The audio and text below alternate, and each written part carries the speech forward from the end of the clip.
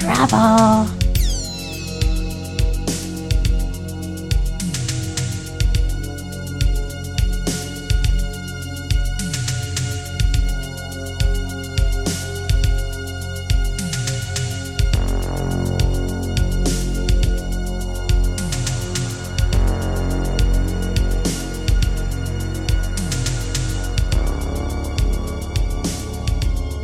Hey everybody, we are back and we are already at episode 20 in our inaugural season here at the Dime for Midnight podcast. I'm Case. And this is Carrie. And this episode is all about the Alfred Hitchcock thriller classic Rear Window, or as we like to call, We Heart Jimmy Stewart.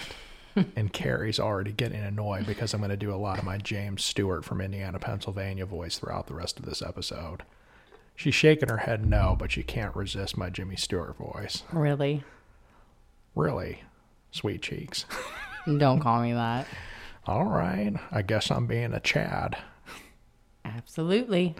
Oh, I think it's time to reel it back then. Anyways, guys, if you were with us last week in episode 19, we talked the Canadian slasher that marketed itself as a movie featuring a Wendigo creature, but did not have a Wendigo creature. Yes, we are talking 1981's Ghost Keeper. If you haven't checked that one out, please do so. A lot of great Canadian horror there. We're going to feature some more Canadian horror in season 2. Next week, we are going to take a break from our regularly scheduled program and these full episodes to feature a bonus episode. Bonus episode 20.5 is going to be with Miss Kim Yates, owner, founder of the amazing and scariest, and I'm going to throw down with anybody who disagrees with me, Kim's Crypt Haunted Mill in Spring Grove, Pennsylvania. I can't even talk, fellas and ladies. But next Friday, cringy Chad's here now. Cringy Chad, you need to settle down. Okay, Jimmy, I will. All right, then get on with it, man. So Friday, 6:30. Jimmy's getting a little excited. We've got Kim's Crypt, and we talked all of our attractions. Yeah. We talked the history of how our business came to be. We had so much fun. She showed us around behind the scenes. Found myself riding on the back of a golf cart. Yeah, she really gave us the real deal behind the scenes tour. So it was amazing. Kim, thank you. Can't wait to release your episode next week. Got some other interviews on the horizon, hopefully throughout the course of our inaugural season. Guys, as always, you can find us on Linktree. Check us out on our socials, DFM Mailwolf on Twitter and Insta. Get that link or the RSS. You can take that on your favorite platforms. Carrie, let's dive right into the 1954 Alfred Hitchcock containment movie, Carrie. Now, when did you first see this movie ever? Can you remember? I think it was in high school. I had an ex-girlfriend between her with the Audrey Hepburn movies and then my grandparents, really I would say on my mom's side, especially, mom's side. They would show me a lot of the Jimmy Stewart movies. Definitely Hitchcock was fairly big in my house. One of the first horror movies I ever watched, of course, was Psycho, but they were like, hey, it's not just about Psycho. There's all these other things that came before Psycho. Yeah. And when you guys, we'll get into casting creators in a little bit, but Alfred Hitchcock didn't start his career with Psycho. No. Okay. He had a career that spanned 35, 40 years, even before that, even before talkies started in the 30s. All right. This guy he cut his teeth, vaudeville, 1920s when there were still silent films going on. Of course, we didn't kind of start knowing who Hitchcock was until around the 40s sometime. Yeah. And perhaps, and we'll get into this a little bit later, we will do one other Hitchcock movie a little bit later this year. Got something in the works possibly for October. And so moving right along, Carrie, let's talk about, this is just one of the posters. There's actually quite a bit of them. There's one out there that was the typical Hitchcock poster that had the big explosive yellow watch this now if you could still stomach it after watching Psycho. He was very marketing wise. He was pretty ahead of his time. Beware, all those kind of things on his posters. He always had like his little Hitchcock disclaimer on all of his posters. And that it makes it for a cool experience. I love leading into some of the movies. If you watch, there's these little blurbs that he used to do to introduce the movies, which are fun. Guillermo del Toro is starting to do a little bit of that Hitchcockian stuff before his. What was that Netflix show that he came out with? Curious Cabinet. Cabinet of Curiosities. Yeah. I didn't realize the cabinets could have a life of their own until I met you, Miss Zambelli. Why am I Mrs. Zambelli, pardon me. You think a gentleman that was born and raised in the 30s and 40s would have some sort of, you know what I'm saying. Anyways, case on to you. All right, Jimmy, settle down. Guys, before Jimmy takes my wife away from me, hey, I didn't say I would do that. You take that back. All right, I take it back. So we're going to talk. Are you having a one-man show over there? Listen, the problem is, what is this wine that you gave me? Because I feel like it's starting to make me even goofier. We might slide into Jimmy Stewart. It was a birthday gift. Even more than you had hoped for. It was a birthday gift. Yeah, when you turned 21, right? That's right. So, what'd you get for your 40th birthday? Fuck you. What's this? What do you got over there? Of course, hey, Jake, the Midnight Traveler. I know you're listening, bud. She's got me another Italian wine. Although it's a claret by none other than the legendary director. Francis Ford Coppola. Yeah. And I've actually never had this before. We've had other stuff. We've got no Coppola movies on the docket for our inaugural season, Carrie, but we've got 2 for sure in season 2. That's right. Stay tuned, guys. We always like to, probably my guess is sometime around the holidays, we'll release our season 2 preview. Although we did do one of his nephew's movies. And who is that? Nicolas Cage. Oh, yeah. Yeah, we talked Renfield. Yeah.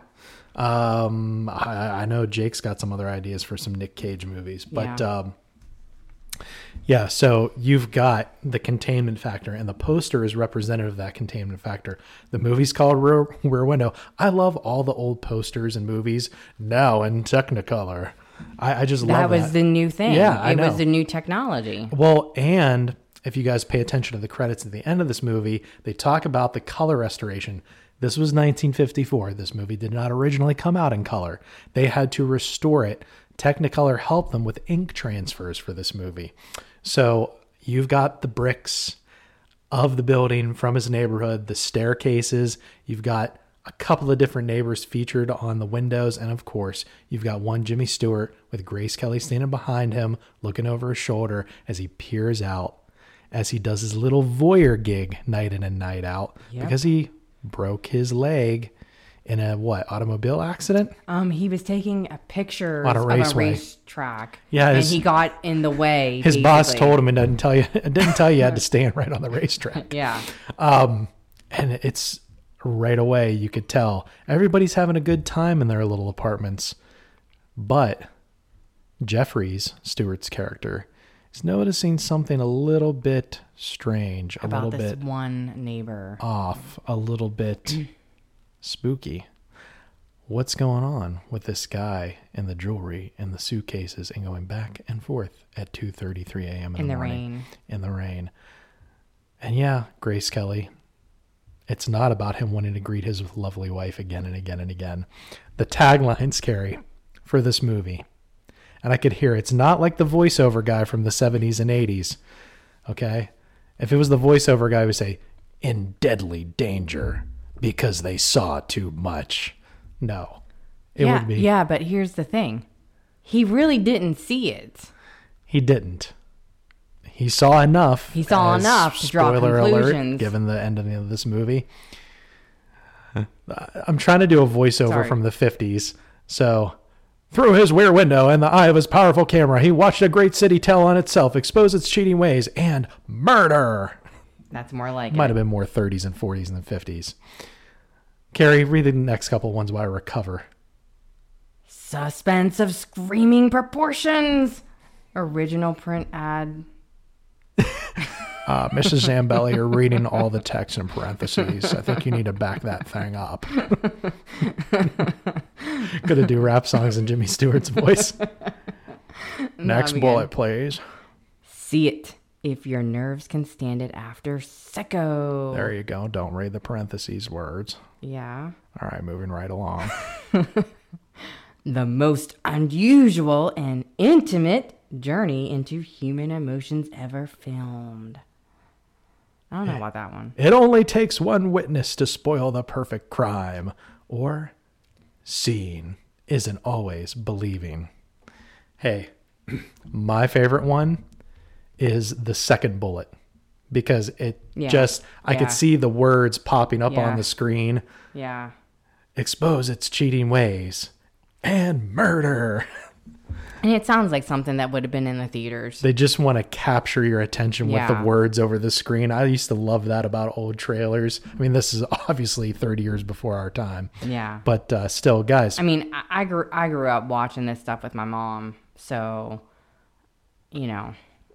Before we dive too far into the other elements of Rear Window, Carrie, where does Rear Window rank among kind of your overall Hitchcock movies? What's your favorite Hitchcock movie? I'll start with that. So it's tough because it's a cross between Psycho and it's a cross between that and North by Northwest.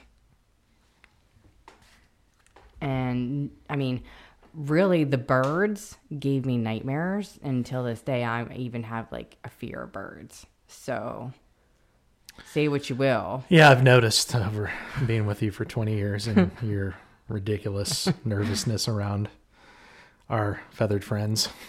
I'm getting better at it now that our backyard's full of them. So at some point, we're going to do a bonus episode of a Hitchcock movie with Jimmy Stewart that you have not watched. That's another horror adjacent called Rope. No, I think... How dare you, Carrie? It's the only one... Is the name of that episode. It's the only one that I haven't seen with Jimmy Stewart. How dare you? You might want to check out some of my earlier works. You going to Washington? Not that early. That's not horror adjacent enough for this podcast, Mrs. Zambelli. Guys, physical media and streaming.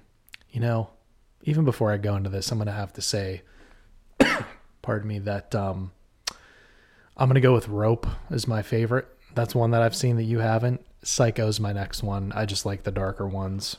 Guys, Rear Window, physical media and streaming. You could pick this one up for pretty inexpensive. I mean, if you find a used one, I think you can get it for like $3 or $4. Most of these regular old DVDs are $7 or $8. Blu-ray's $13.99. You can stream this sucker for probably somewhere between $5 and $10. By that point, what are you going to do? Cough all over my friend Case here. Yeah, by the time you spend that, you might as well spend like $8 and just get yourself a copy of the DVD. They actually have a whole separate 4K that's separate from the Blu-ray release. So a lot of these kind of well-known classics, you got a lot of different options. And hey, if you are a VHS hound, you can get a used VHS for about $4 right now. So if you got to play this sucker on VCR like you would have back in the day with your parents or grandparents, stick it in that VCR, $4 or $5 and it's yours. Is it wrong? You might pay more for shipping than the actual VHS. Is it wrong that there's something I love about VHS tapes? No, we still have your VHS DVD combo from the mid 2000s from your room. Yeah. Where on one hand, we were watching what on DVD? Oh God. You know what I was trying not to watch ever again? Dirty Dancing Havana Nights. Well, we have that on DVD. And then also turning around and watching Shag on VHS. No, someone stole my Shag. You know I want to do Austin Powers right now. Shagadelic. No, that's Jimmy Stewart. Jimmy Stewart doing Austin Powers. Yeah, baby. Shagarific. So wrong. Get in my belly. I'm gonna eat you. It just gets worse. Stop. Okay. Cast and creators. Guys, everything that needs to be said about Alfred Hitchcock, the one and only, has been said.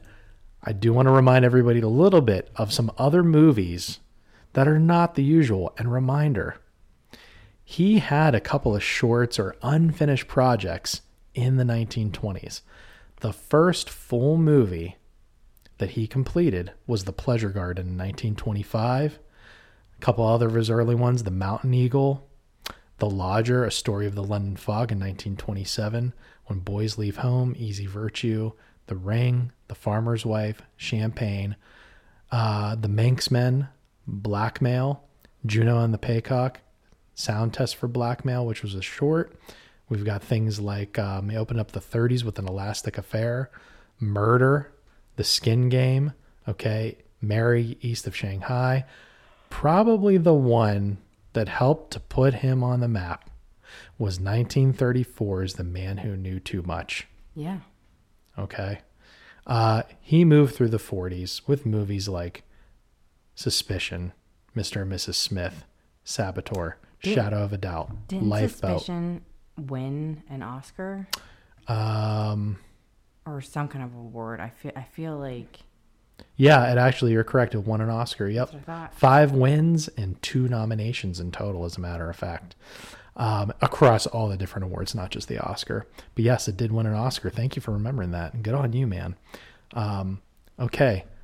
Ended the 1940s with my favorite, Rope. And if you guys aren't familiar with Rope, okay, there's 2 guys that attempt to prove that they committed a crime. They host this party after strangling a former classmate to death. And of course, they are kind of parading around this fact that they killed somebody, and they're testing it. They're seeing if they can get away with this. And guys, we mentioned some of the other ones. I'm surprised, Carrie, I didn't hear you mention Vertigo. Yeah. I love that one. Some other ones that people don't tend to talk about is like Marnie. Oh, speaking of Marnie. Kaleidoscope, Topaz is another one. I love Topaz, by the way.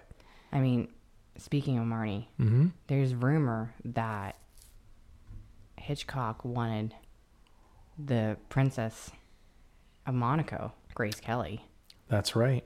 to star in Marnie. And look, speaking of the leads of this movie, Jimmy Stewart's filmography, Carrie, probably started getting noticed around the time of movies like The Last Gangster, Navy Blue and Gold, Of Human Hearts, Vivacious Lady, The Shopworn Angel, You Can't Take It With You, Made for Each Other. Made for Each Other was a very good It's a movie. Wonderful World. I think that's one of the one that everybody knows. It's a Wonderful Life. Well, there's a whole other one. It's a Wonderful World. Yeah. Mr. Smith Goes to Washington. That's a really good movie. Have you seen that? And if I don't stop my Jimmy Stewart voice, Carrie's going to filibuster this episode. Have you seen that movie? Yeah. Oh, it was required viewing Yeah. in, I don't know, junior high or high school or something like that. Didn't we watch it in one of our journalism classes too? We did. Of course, Rope with Jimmy Stewart, right?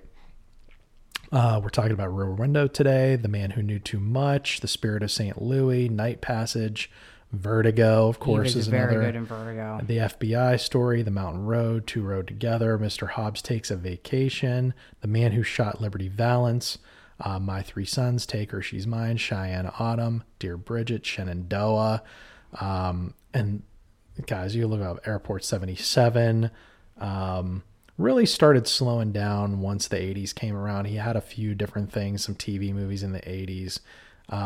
He actually voiced Wiley in the animated movie, An American Tail, 5 Goes West. You remember that one? Yeah, I do. Carrie, tell me a little bit about Grace Kelly. What are some of your favorite Grace Kelly movies outside of this one? It actually was her last movie that she made.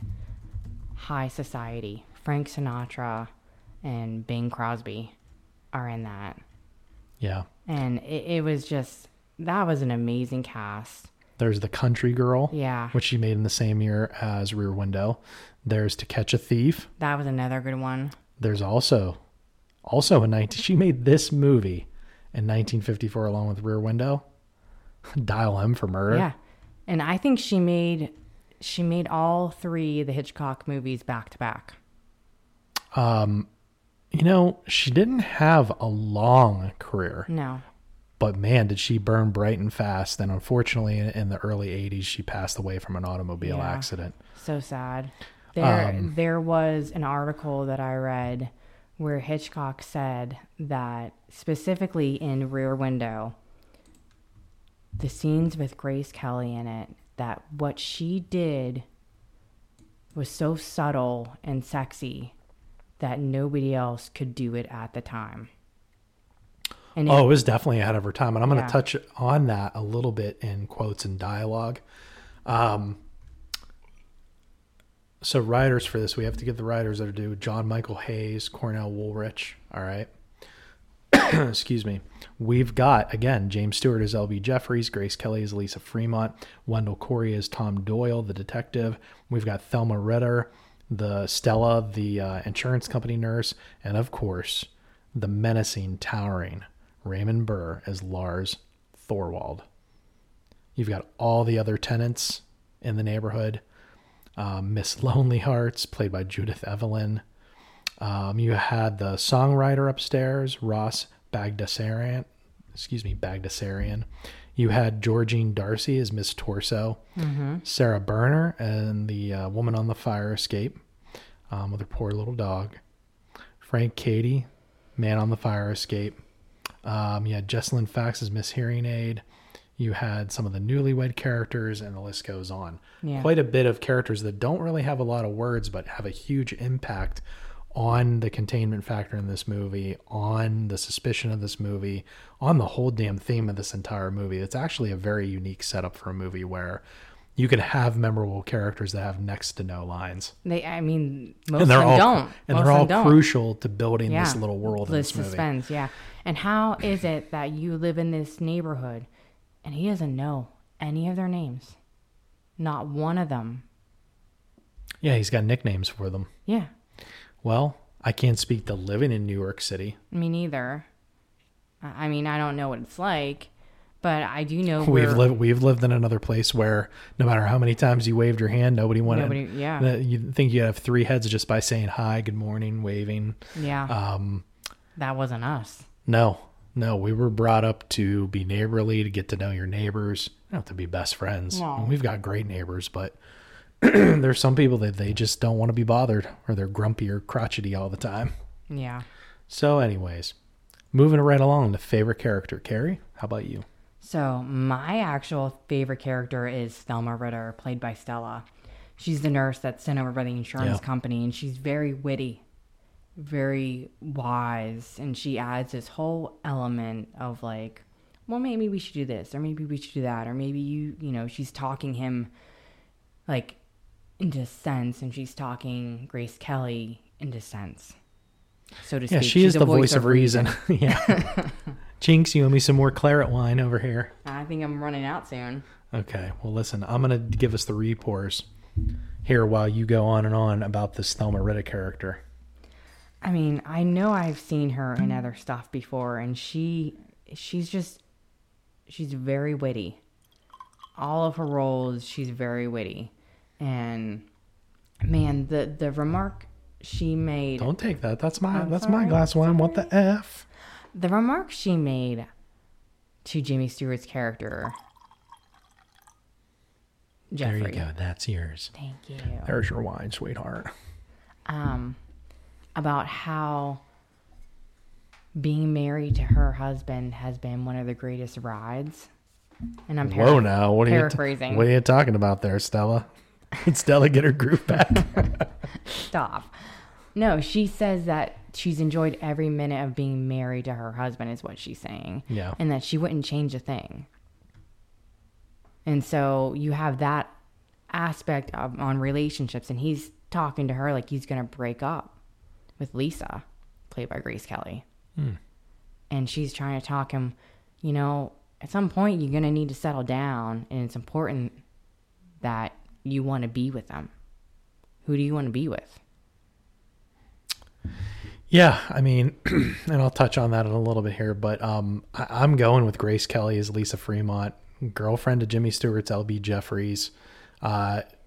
She is, at one point, whenever you first see her character, and she's reasoning with him that, like, hey, you know, what does it matter where I come from, which is what, the West End or something like that, or Manhattan, somewhere in Manhattan. You can tell she came from money. Yeah, Park Avenue type, right?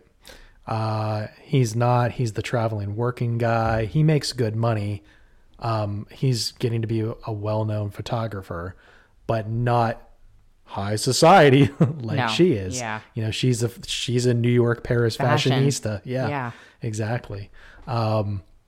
Yes. And, you know, we'll go into dialogue and quotes a little bit more. I've got some other feelings around all these characters, but favorite death and effects, spoilers, guys. If you haven't seen Rear Window, 3, 2, 1, we've only got one human death, one almost suicide, and unfortunately one dead poochie. So for a second there, I thought you were laughing when I said one dead poochie. It's like, damn, Carrie, you're out of feelings tonight or something. No, I was more upset by the dead dog than the off-screen death of the wife. I mean, I gotta wonder, since he only rented the place for 6 months, how far in advance did he plan this? I mean, does he go from woman to woman? Is he like a scammer? I didn't get the killing for insurance or collection of jewelry in this case, their estate, basically. Yeah. I didn't have that take.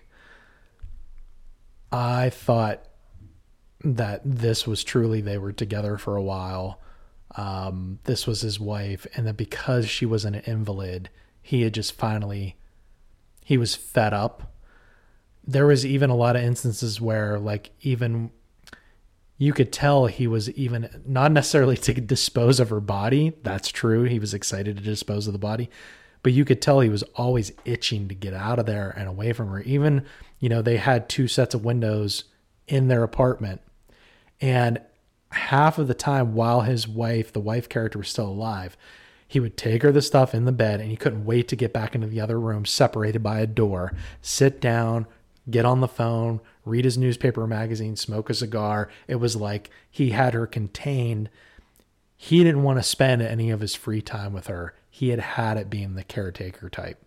And that's not to say, because, you know, this is the 1950s, and there was the whole thing about men are the breadwinners, women stay home and do this, that, and the other, take care of the home, whatnot.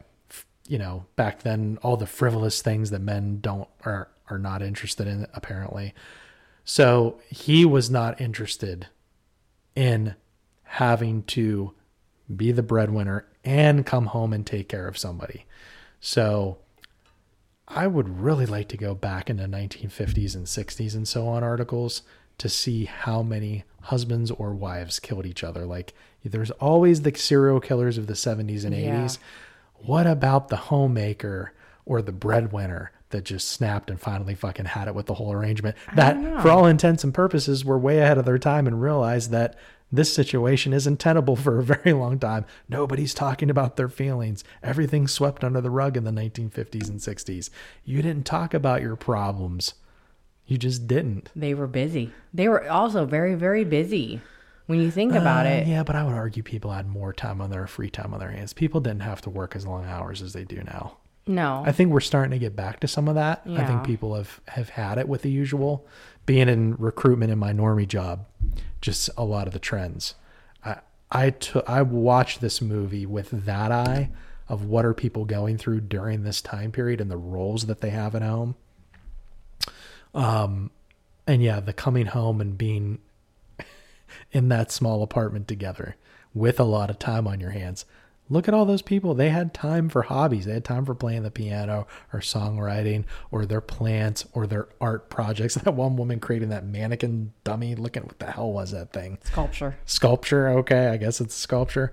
But I just thought that the whole 50s dynamic with the husband, wife, man, woman, I didn't see it the way that you saw it where he's done this before. I think this was all he could ever handle, and why would he ever want to keep repeating it? Then again, maybe he has gotten away with it before. I don't think we can say for sure. No. And that's the great thing about great filmmakers. They let you, with your own imagination, fill in the blanks, which ends up being scarier, I think. Yeah. So, I mean, they showcase shots of her jewelry, of the wife's jewelry. I got to agree with you that the dog's death was the most impactful. And when I say that, I mean a death or a tragedy that made you sad. That was not the most impactful moment in the entire movie, but just related to death and tragedy. No, the dog found too much. Yeah. Yeah. Carrie, what is your... I have to say, though, the scene of the dog owner, and she's screaming at all the neighbors about that was heart-wrenching. That was heart-wrenching. Yeah, what you had to kill him just because he liked you? Yeah. Just because he came up to you? I'm Yeah. paraphrasing, but you get the gist. It was a very powerful moment, actually, in the film. It really was. Poor little... Our puppy sitting behind Carrie here. I remember in that moment, we were watching it with ghostly puppers and zombie toots, and we all had to stop what we were doing and go over and kiss Pumpkin just because we felt so bad about the movie dog. Meanwhile, it was a prop, and the real dog's probably wagging its tail behind the camera somewhere, getting spoiled. It's that old Sam Neill gif. You know, he's chuckling when people are getting murdered, but he's bawling his eyes out when the dog dies. I love it. Carrie, favorite dialogue, quote, or moment? So when the nurse is lecturing Jeffrey while massaging him, she's telling him that, again, everyone settles down eventually and he should stop analyzing everything and just go for it. She talks about how everyone's different, has different tastes. And, and also... Yeah, there was the juxtaposition between their two lifestyles. He was the traveling working man. She was the socialite. Right. But she was working. She was a hard worker. She was a hard worker, but she, at first, Grace Kelly's character starts telling him like, oh, I could get you 12 different gigs right away, basically. Yeah, I've been sitting in a meeting talking you up. Yeah, and she's like, yeah, you can't get that kind of free promotion. And he's like, yeah, couldn't you just see me with my combat boots on and a beard walking into like your fashion thing? She's like, yeah, I could see you in a nice navy suit. Mm-hmm. A nice, talk about fashion change, a nice blue flannel navy suit. Yeah. Probably did look good for back then. Probably, yeah. But anyways. When we first are introduced to Grace Kelly, Jimmy Stewart, he's like waking up and it's almost dreamlike.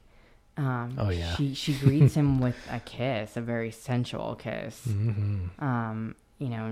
And then there's the other moment where she's bringing over that little suitcase to show she can handle packing light and handle his lifestyle. Mm-hmm. It was very risque for 1954. And even... What about some dialogue that you liked?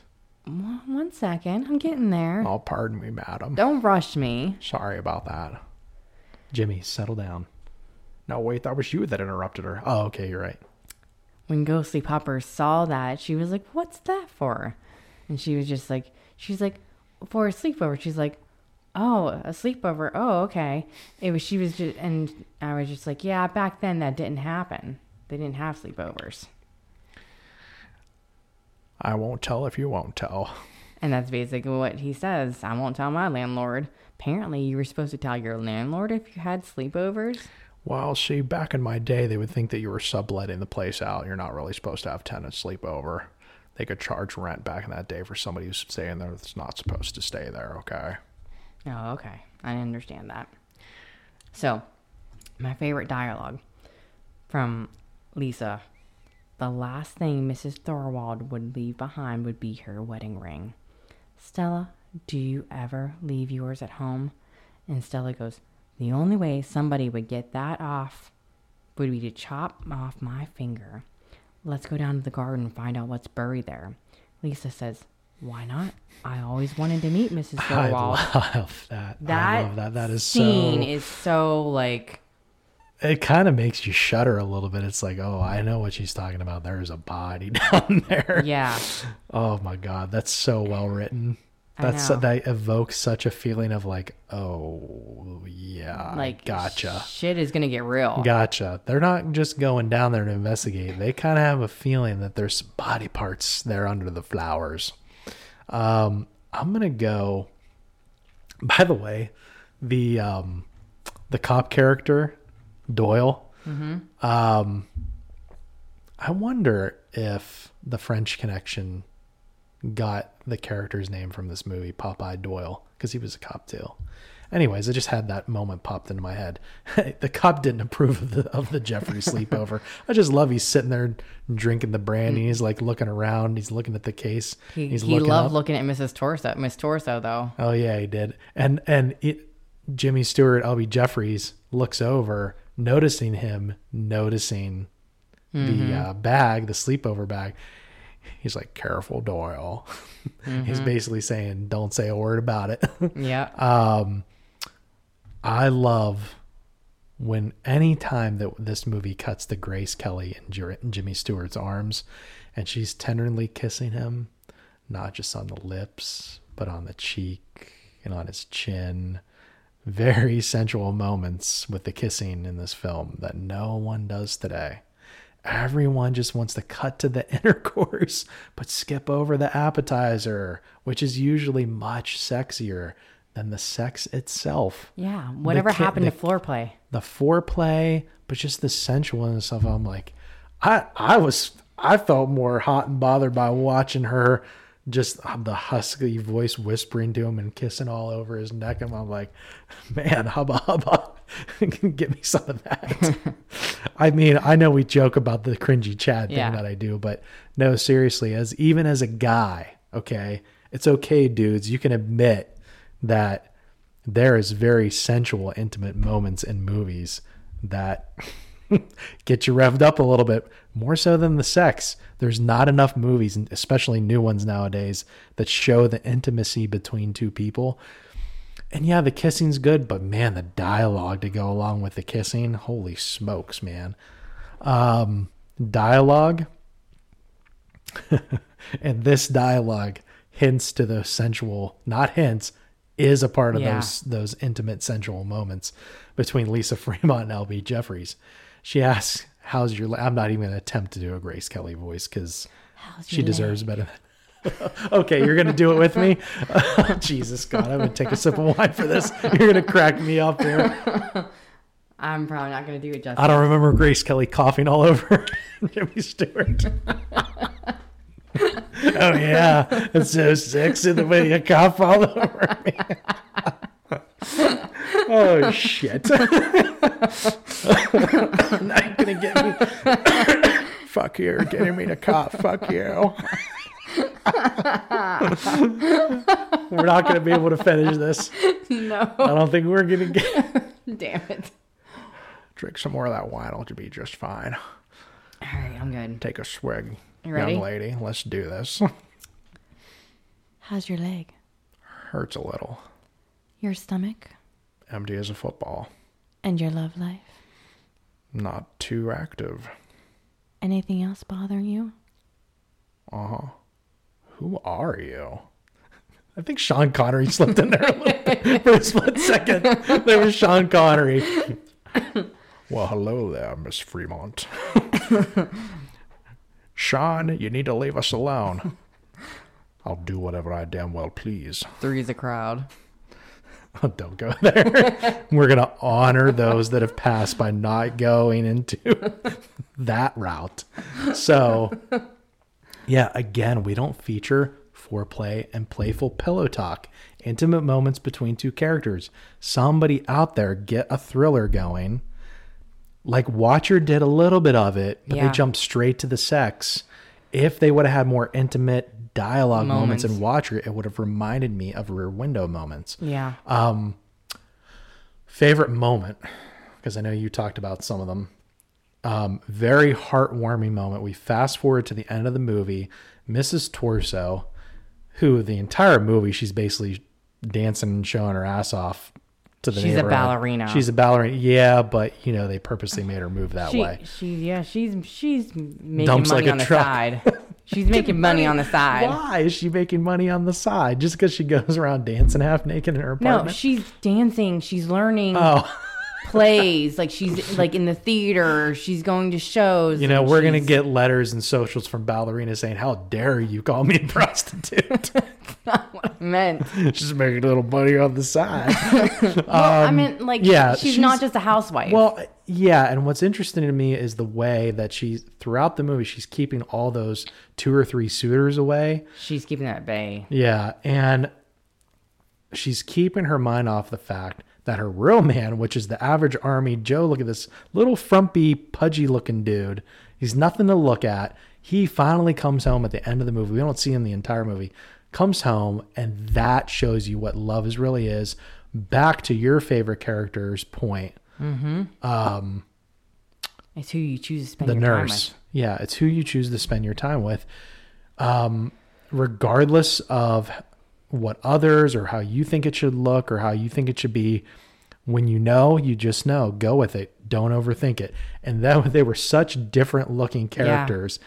That was such a heartwarming thing, is that her genuine reaction. The movie made you think one way about her the entire movie. And then when that guy walks in the door, you're like, oh my God, like she is not as superficial and materialistic as I had originally thought.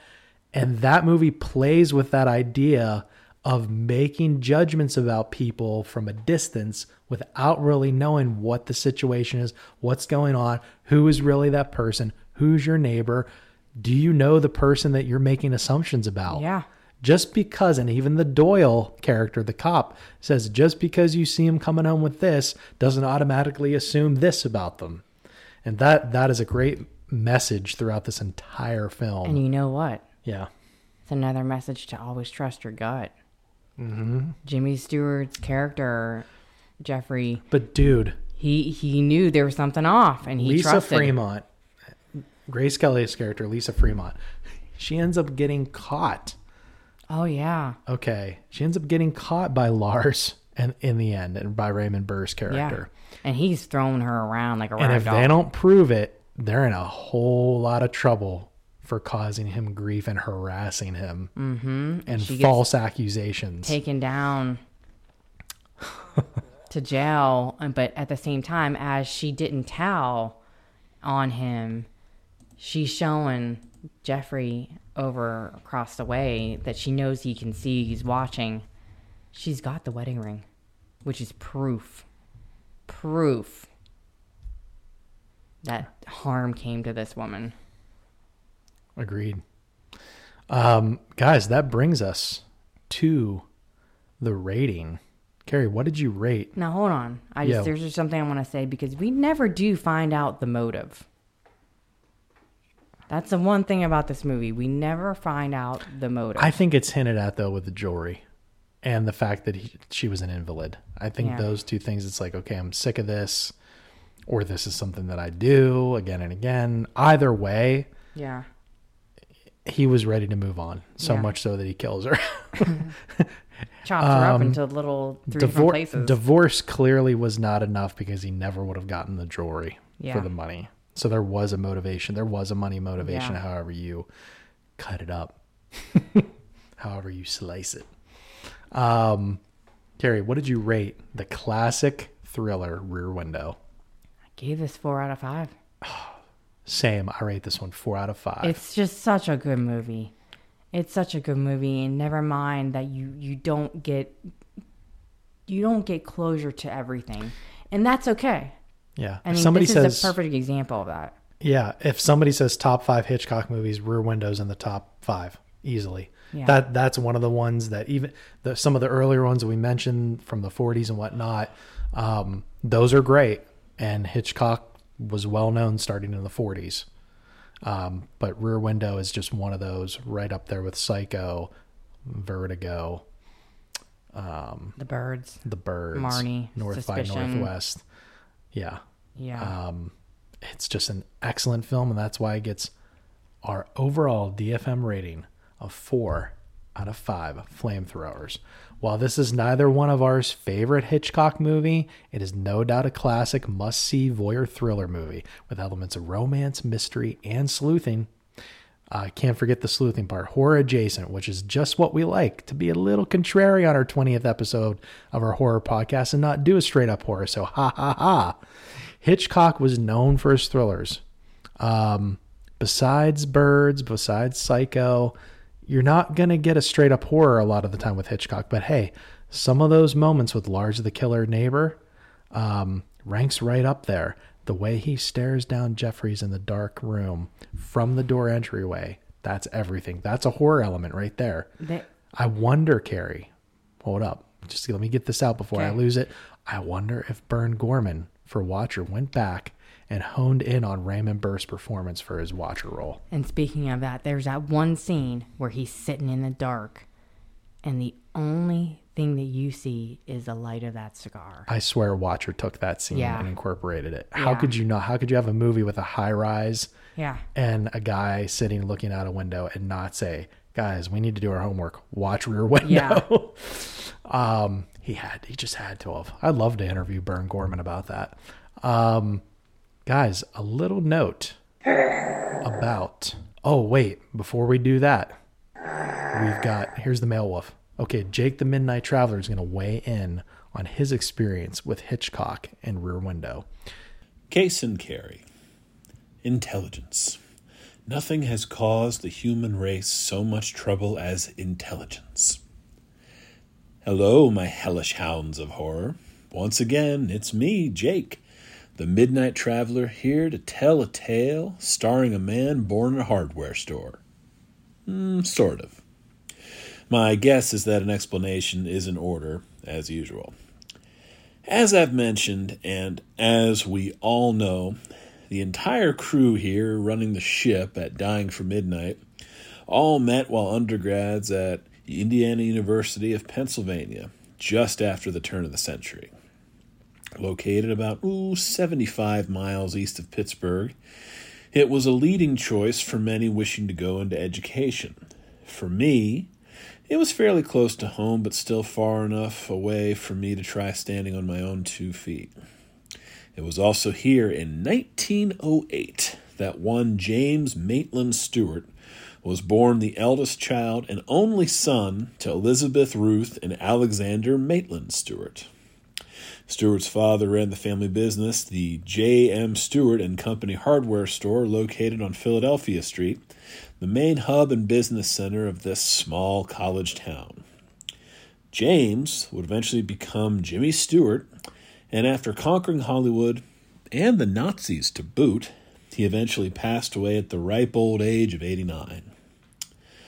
Even though he never really went back too much after making it big, his hometown never forgot their favorite son, and a few blocks east of the old family hardware store sits the Jimmy Stewart Museum.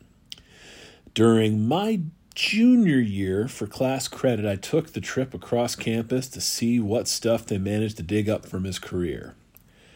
What I walked into was a truly impressive collection of his entire life, and save for his Oscar, they had everything from his personal clothing and costumes down to the very table from his favorite restaurant, all in a very impressive display that any film fan would ogle over.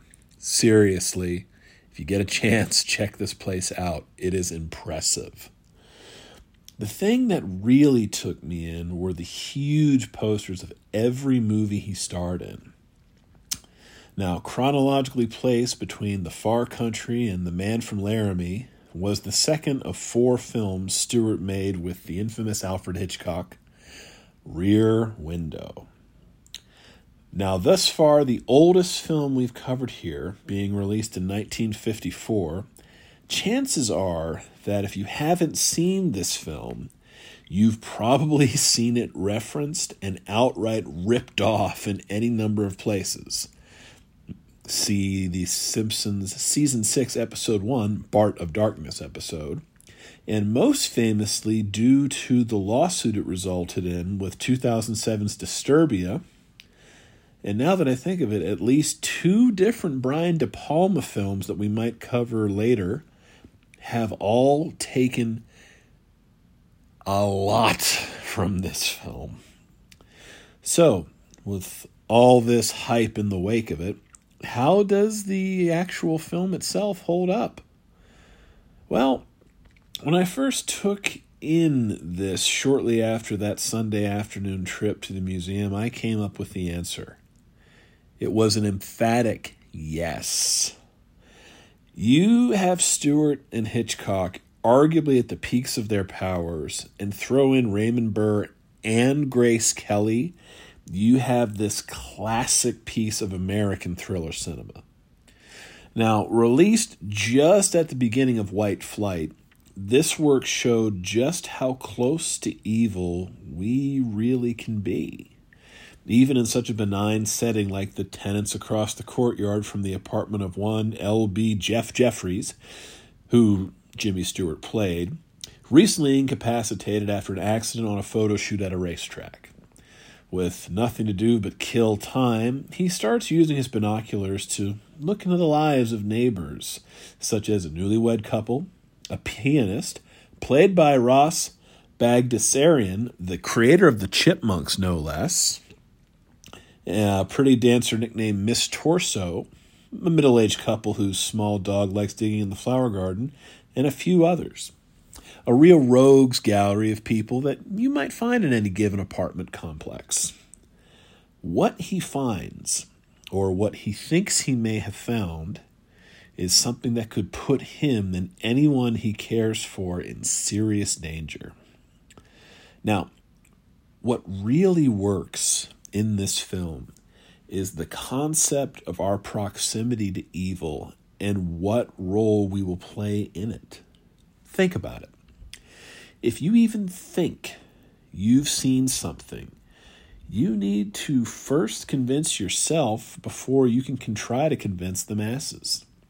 Did I see it? Was it real? Was I wrong? This is just the first level of suspense that the viewer is thrown into. Then, as the mystery unfolds, and you now have the evil facing you and coming for you, and you still don't have anyone who believes you, and you now can't even get away. This is a movie that had, and probably still has, audiences shouting to the screen, just like Jimmy Stewart, as Grace Kelly is trying to escape from the danger. When this one is rolling, you are right there in the wheelchair with him. As Jimmy works it all out, as he sits there helpless. And that's why this movie will always work. It is timeless.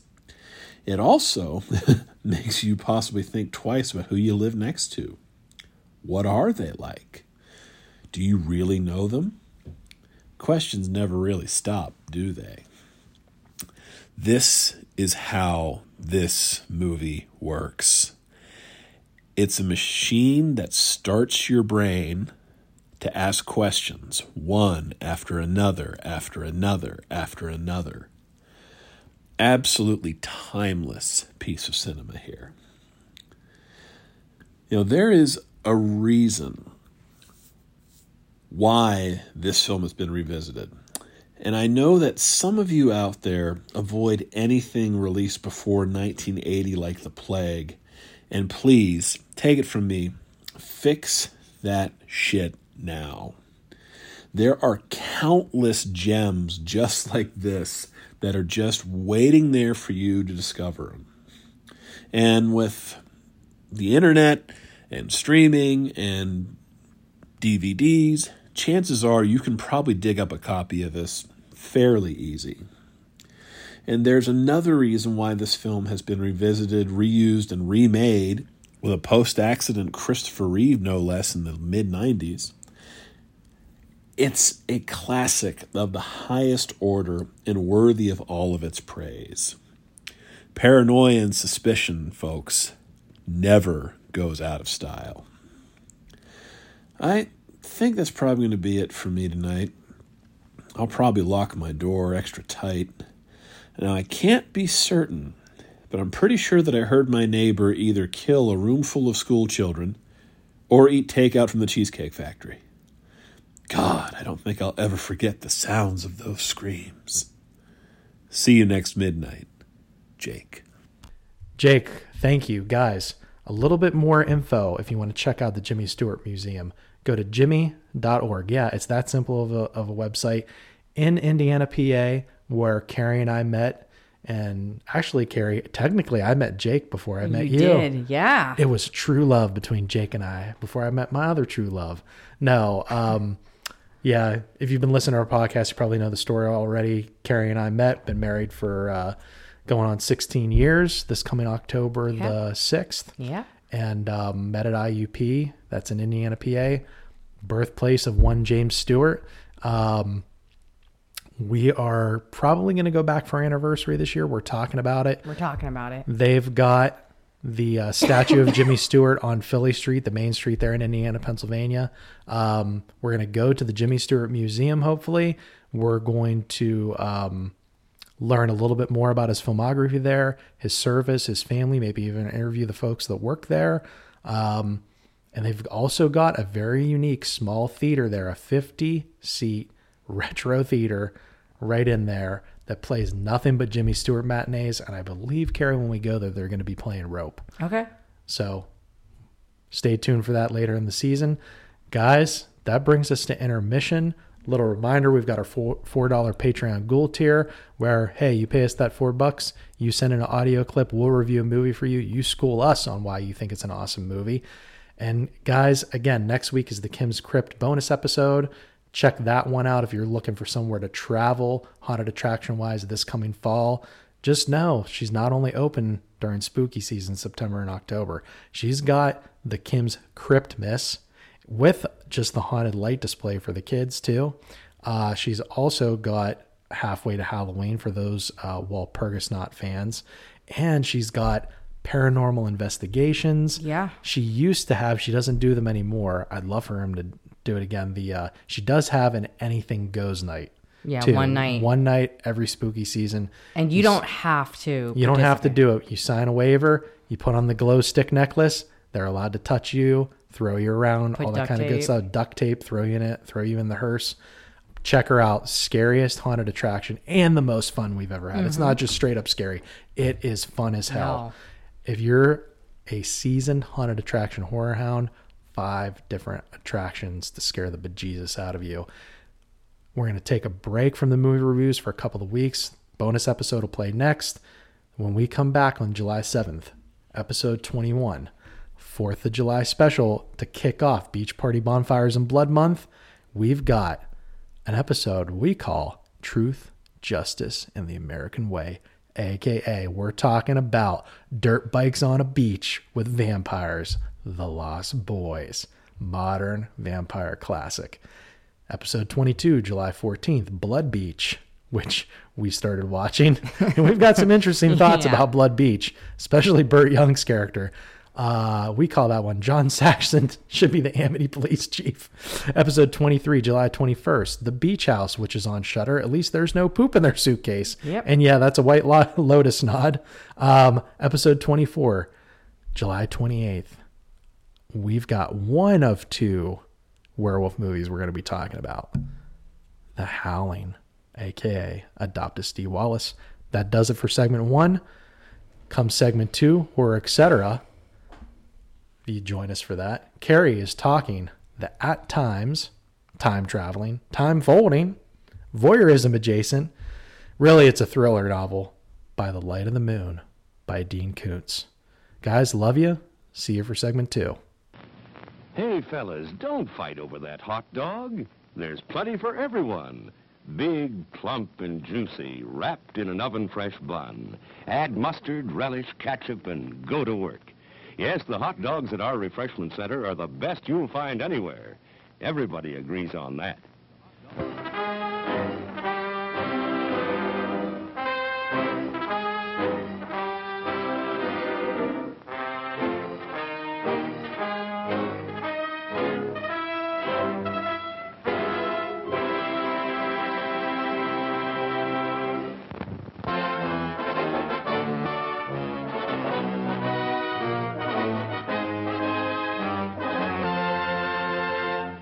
It's 3 minutes till showtime.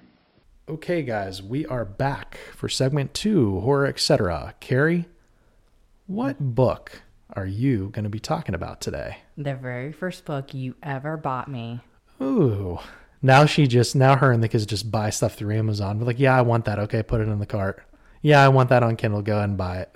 No, But nobody buys books anymore in this family. We've had books on Kindle, and while it's nice at the beach, it's nice to read on the Kindle. I still really enjoy. It was meant to be the physical. You and my mom and books. the Dean Koontz books. Yep.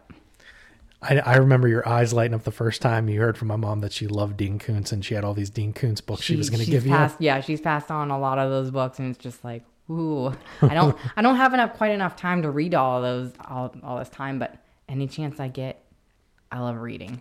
So Carrie, what made you want to talk about By the Light of the Moon this episode? Well, I've been wanting to talk about it for a while. I recently reread this book, and it's a really good book. It is more of a thriller type movie, but it's about two brothers who travel because one, he does art and he sells art. So he paints is his job. How old are the brothers roughly? I would say they're definitely, one's upper 20s, one is like probably 20. Mm-hmm. Do you recall the setting of this book? It's actually, they're traveling to Santa Fe. They're on their way to Santa Fe to an art festival. Gotcha. And they're holed up into a motel for the time being is when the story starts. Mm-hmm. But the younger brother is autistic. Ooh. Yeah. Yeah. So. And we've got our own personal connection with Zombie Toots. He's got he's neurodivergent, ODD, ADD, SPD. He's got a delay from being premature. Yeah, and we're actually getting him re-diagnosed for potentially, we think, Asperger's. Yeah. Yeah. So it's very, very telling that I've been reading this, and this, I mean, it just made the book meant so much more to me reading it this time. And while our son is high functioning, it's just, at times it really spoke to me. Yeah. But they unintentionally meet up with a comedian, a female comedian. I did not see that coming. Yeah. Well, they're kind of forced into this relationship with her. Okay. They all get kidnapped by this mad scientist who injects them with this special nanotechnology. And he doesn't really tell them what's in it. He just kidnaps them and injects them. Is there like a synopsis from the back cover or something you can read? Yeah, but you know me. I'm not trying to rain on your Koontz parade here, but basically you have the two brothers, Dylan and Shepard. They are forced into meeting Jillian, aka Jilly, and they have to try to survive after being, like I said, kidnapped by the mad scientist who injects them with the psychotropic nanotechnology. It either enhances your personality and gives you powers, or it can decrease your intelligence. So basically, the autistic brother, Shep, he can fold through time and space. Ooh. It's very interesting. That part, it was probably one of my favorite sections in the book. I might have zoned out whenever you said this, but is that with his mind he can do that? Okay. With his mind, but he also pinches like like our son pinches. Yes, like people? Our son pinches. Yes. Jesus. And this is what I was like when I was reading this, I was like, "Oh my goodness." He pinches in the air and he folds and he goes to a certain place. I'm envisioning like Minority Report where he's swiping the air. Okay, so he literally grabs time? Yes, he grabs and he folds. It's very interesting. Cool. Yeah. And so Dylan, his older brother, he touches items and he gets these, not visions, but he gets this feeling that he has to go to a certain location to save certain people. So he's basically your hero, and he has this, he's a good guy, and he can't help but want to help people. And then the comedian Jilly, she gets visions, She doesn't know how to control them. She doesn't know what they mean. It takes her a long time to figure it out. But she also learns how to fold like Shep. Huh. Shep teaches her how to fold, and she learns how to fold. So that's the really interesting part to this book. Do you know how to fold laundry? All the time. It's just a matter of choice if you really want to. Yeah. I mean, so on one hand, they're fighting these powers that they get, and they're scared, and at the same time they're hiding from the government. The government wants to get rid of them because of what they may be capable of. But in the end, they save people, and it's kind of this wild ride of them trying to hide from the government and save people. Interesting. Yeah. And it all comes together, and there's a past moment that comes into the book, which actually is very heart-wrenching, that you find out. Yeah, don't do too many spoilers. That there's a backstory within the story. Yeah. Have they made this into a movie or TV movie or anything like that? Not that I'm aware, and it really would make a great movie. It really would. Now, is this this isn't like a series of books with it? Because, they have the Odd Thomas books, and there's a lot of them. Yeah. And there's I think the Moonlight Bay is another series from Koontz. But this is not part of that. That's standalone. This is standalone. I think that's even more of a reason they should do it, because they won't have to feel the need to connect it to anything else. It could be just its own story. Yeah.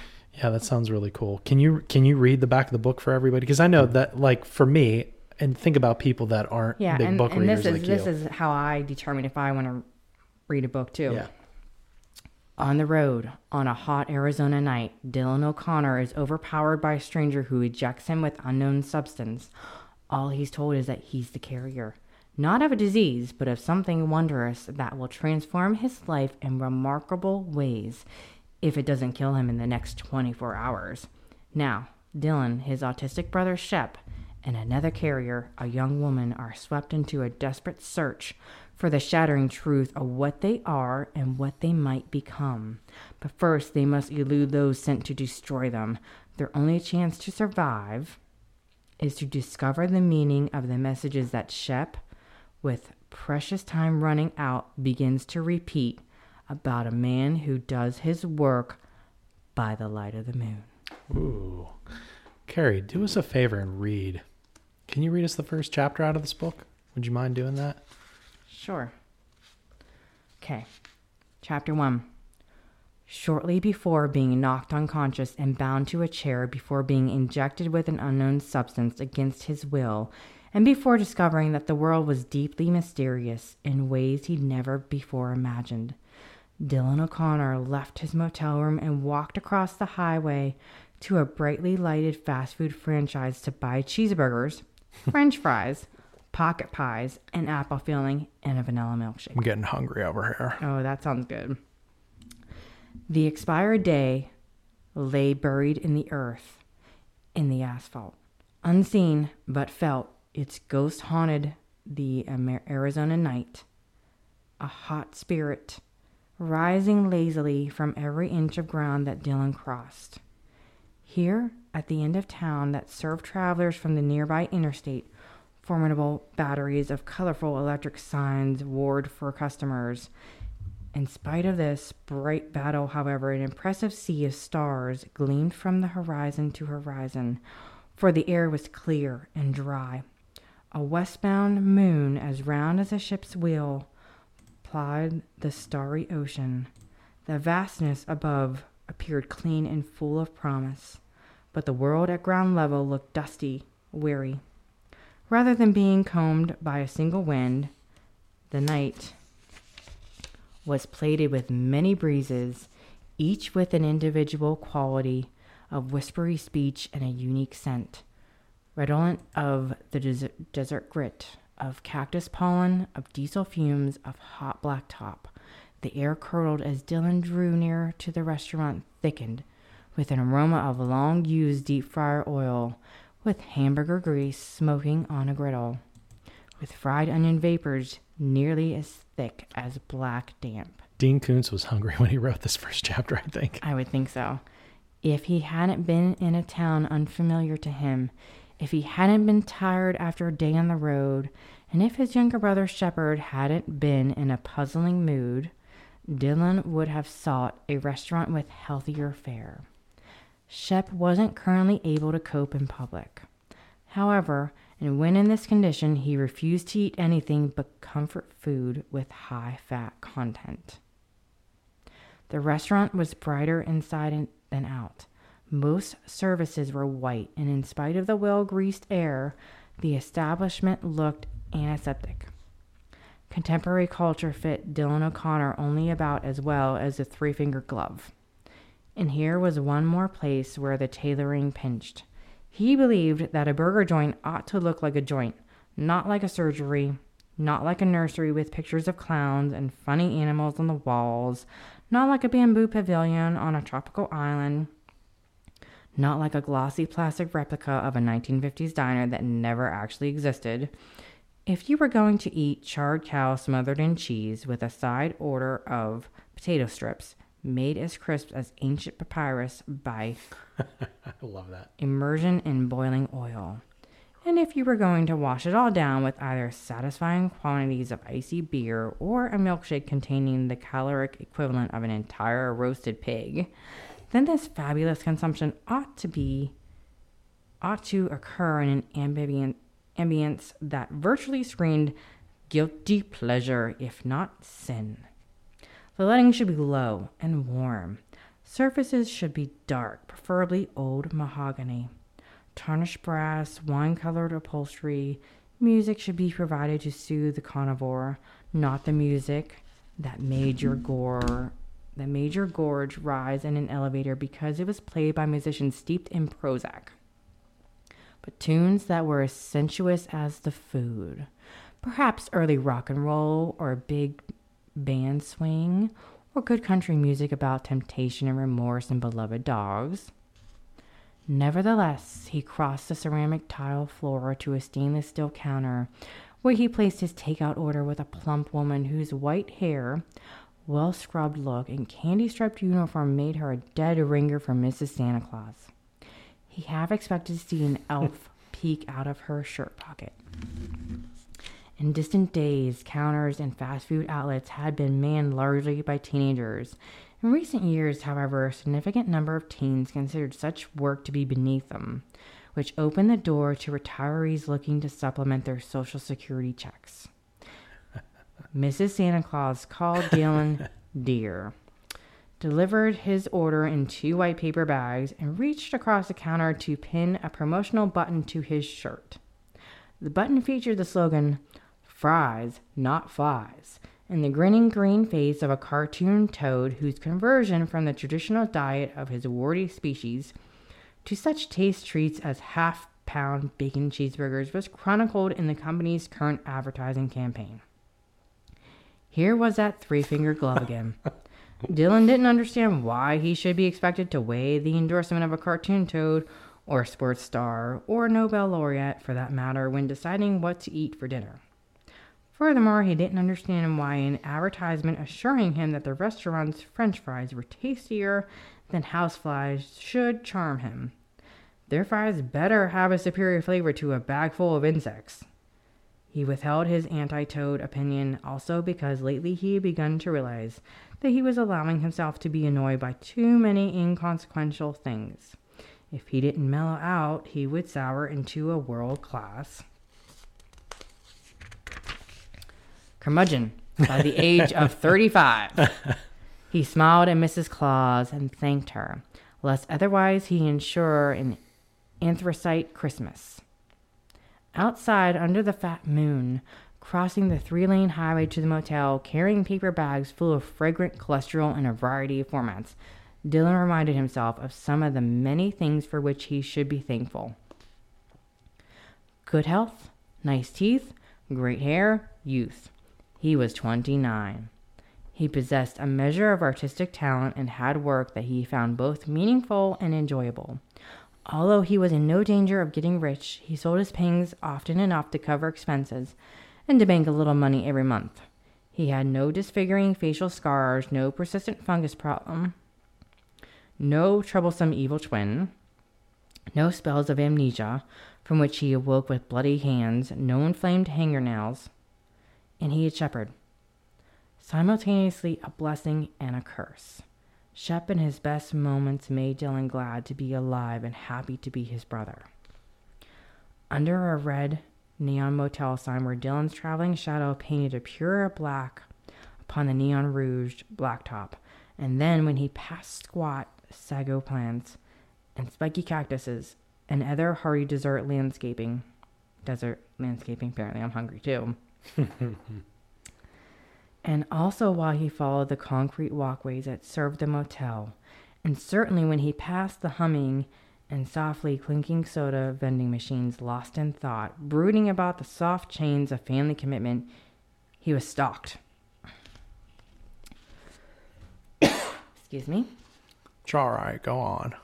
So stealthy was the approach that the stalker must have matched him step for step, breath for breath, at the door of his room. Clutching bags of food, fumbling with his key, he heard too late a betraying scrape of shoe leather. Dylan turned his head, rolled his eyes, glimpsed the looming moon pale face, and sensed as much as he saw the dark blur of something arching down towards his skull. Strangely, he didn't feel the blow and wasn't aware of falling. He heard the paper bags crackle, smelled onions, smelled warm cheese, smelled pickle chips, realized that he was face down on the concrete, and hoped that he hadn't spilled Shep's milkshake. Then he dreamed a little dream of dancing French fries. Oh, thank you. That's a good preview of that. And it did not open how I expected it to open. As somebody who knows nothing about that book, I thought it was going to open with some kind of eerie moment or somebody gets killed or some kind of mysterious like time warp moment that gets you hooked or whatever. But really just that's a lot of detail just about that, him being at that place to eat and all the detail about the food. I can only imagine the amount of detail that's in the rest of that book just based off of that opening chapter. Guys, real quick, we're going to go now that Carrie has given us a preview of By the Light of the Moon by Dean Koontz. We're going to finish out our episode 20, Rear Window, Horror, etc. by talking about the top 10 voyeurism flicks. It's all right now, Carrie. He'll be done real soon. Thanks, Jimmy. Number 10, the creepy American Beauty. Oh, I remember this. Which gets creepier every year that passes, if you know what I mean. And you do. And I think you do. Number 9, that's all we're going to say about American Beauty. Ex Machina, the AI android,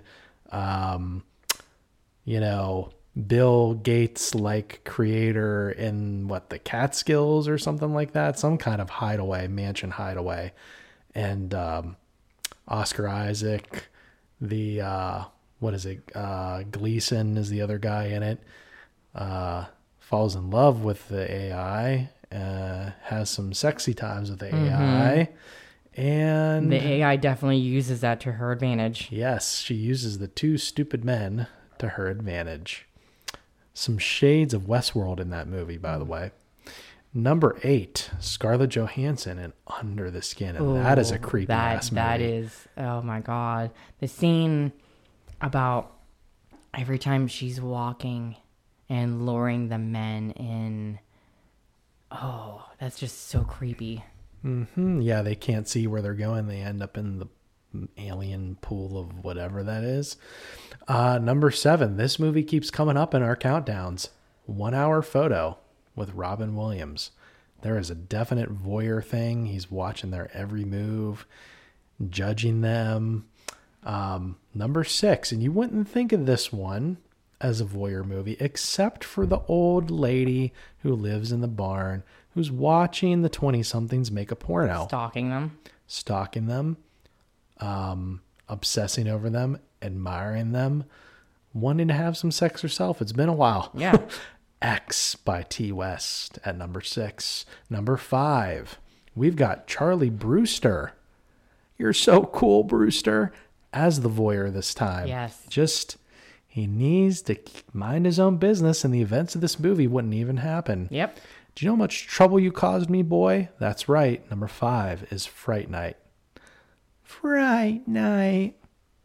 Oh, Charlie. I'm going to do my Peter Vincent voice. Number 4, guys. Before I butcher Peter Vincent anymore. We just reviewed this a few episodes ago. We got the great Micah Monroe and Bern Gorman in another Rear Window-esque movie, Watcher, but this time in Romania. Number 3, we've got Tom Hanks and the ultimate multiple voyeurs and a neighbor, surveying and stalking the new creepy neighbors. It's kind of like a reverse stalking movie. Yeah. And they learn more about these neighbors than they ever wanted to know. Yep. Great cast in that movie. Oh, fantastic. The Burbs. Number 2. You'd think we would mention the original, but I'll give it an honorable mention. Psycho gets honorable mention, but Psycho 2 belongs at number 3 in our top 10 voyeurism flicks countdown. That one's got I had a thing for Meg Tilly in this movie. This one has got our main killer doing a lot of peephole type stuff in this movie. We're talking Psycho 2 at number 2. It's my favorite Psycho movie outside of the original. And I think there's 4 or 5 of them now. There's the show. They tried doing like a TV show back in the 80s or 90s. That was Bates Motel. It was definitely, I thought late 90s, maybe 2000s. No, I know which one you're talking about. This isn't that. Oh, you're talking about a different one. I'm not talking about the one that was streaming. No. Yeah. No. Number 1. Hey, what else? Rear Window. Yeah. This is got to be the number 1 voyeur movie out there. I know there's movies like Peeping Tom. There's a voyeur element to Friday the 13th. But yeah, voyeurism and stalking tends to go hand in hand as subgenres. Guys, that does it for Horror Etc. Again, reminder, Kim's Crypt bonus episode in 2 weeks. Beach Party Bonfires and Blood Month. We'll be coming at you with some surf rock, some water, some bonfires, some bloody waves, some vampires, some werewolves, some subterranean beach creatures with John Saxon, and some really depressing family members that it's depressing. But there's no poop in the suitcase. We love you guys. Take it easy. Peace out.